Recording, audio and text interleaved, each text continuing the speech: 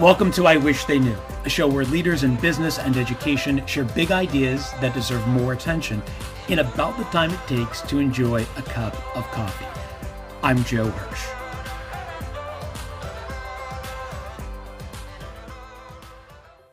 Today's guest is Kelly Leonard.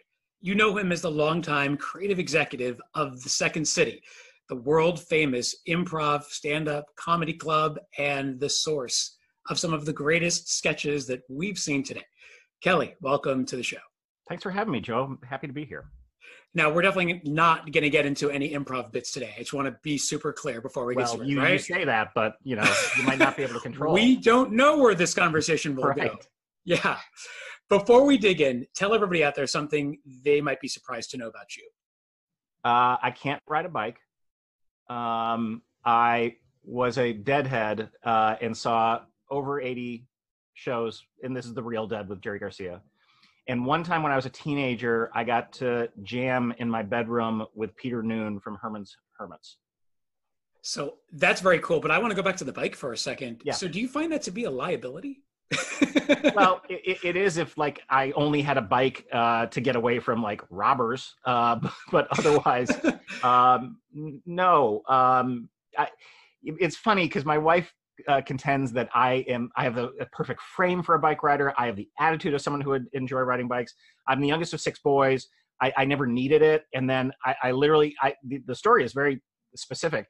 I was learning to ride a bike and a bully on the block pushed me over and I refused to get back on. Oh, wow.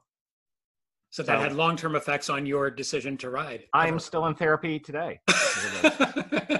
Hey, not yet. We'll shift that from not yet. Yeah.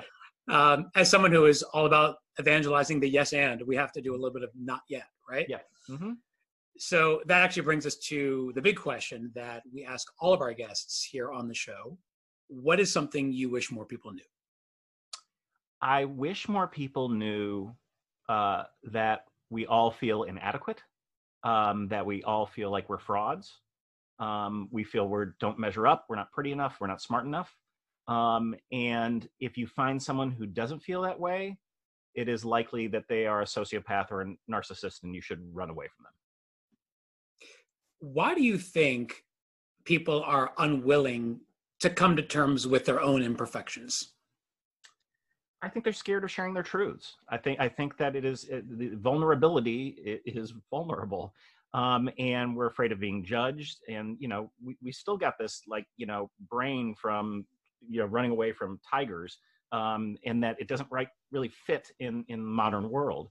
And the reality is when you share your pain, people are often, more often than not, really receptive. And there's tons of science around this. Nick Epley's work at the University of Chicago, who's a person I work with closely, has studied we just so dramatically worry about the consequences of any kind of conversation. We think people don't want to hear our stories, and the opposite ends up being true most of the time. So I think it is built where it's kind of hardwired into our brains, and it's further exasperated by stupid rules that never made sense in the first place, but that we all live by because no one wants to challenge them.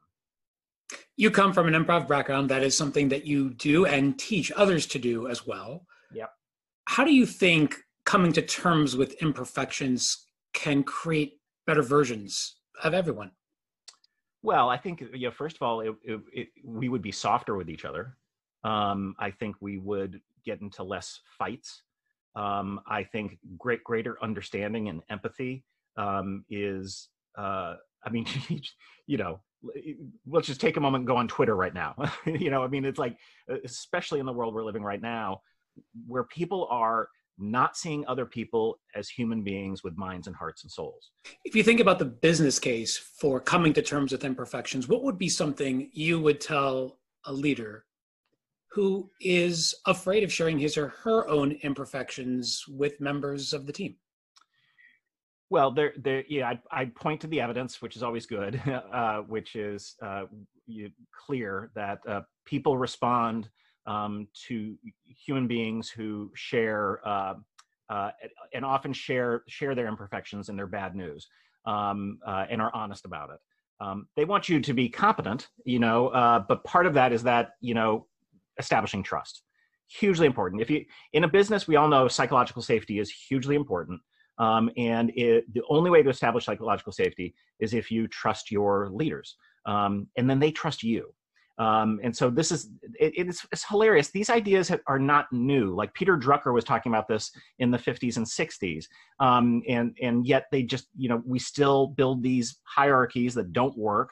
And we're all trying to get like our work done in workplaces that aren't efficient to work in. The other thing I would say, the analogy I use often is this.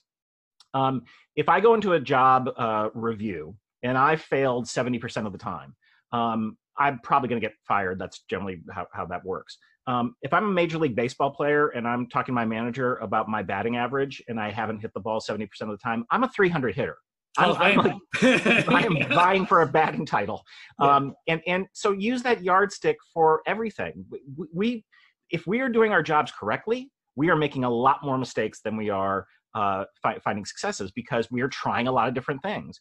Science knows to experiment. Improvisation knows to experiment. So we know this from the arts. We know this from science. Why are we not applying this in our workplaces to the people who work for us? Treasure the mistakes, especially the early mistakes where people are just figuring stuff out. And that will eliminate the big mistakes down the line. This isn't an excuse to do bad work. This is actually a call to do deeper work. Powerful thought and a great wish. Kelly, thanks for sharing your wish with us today. Thanks for having me.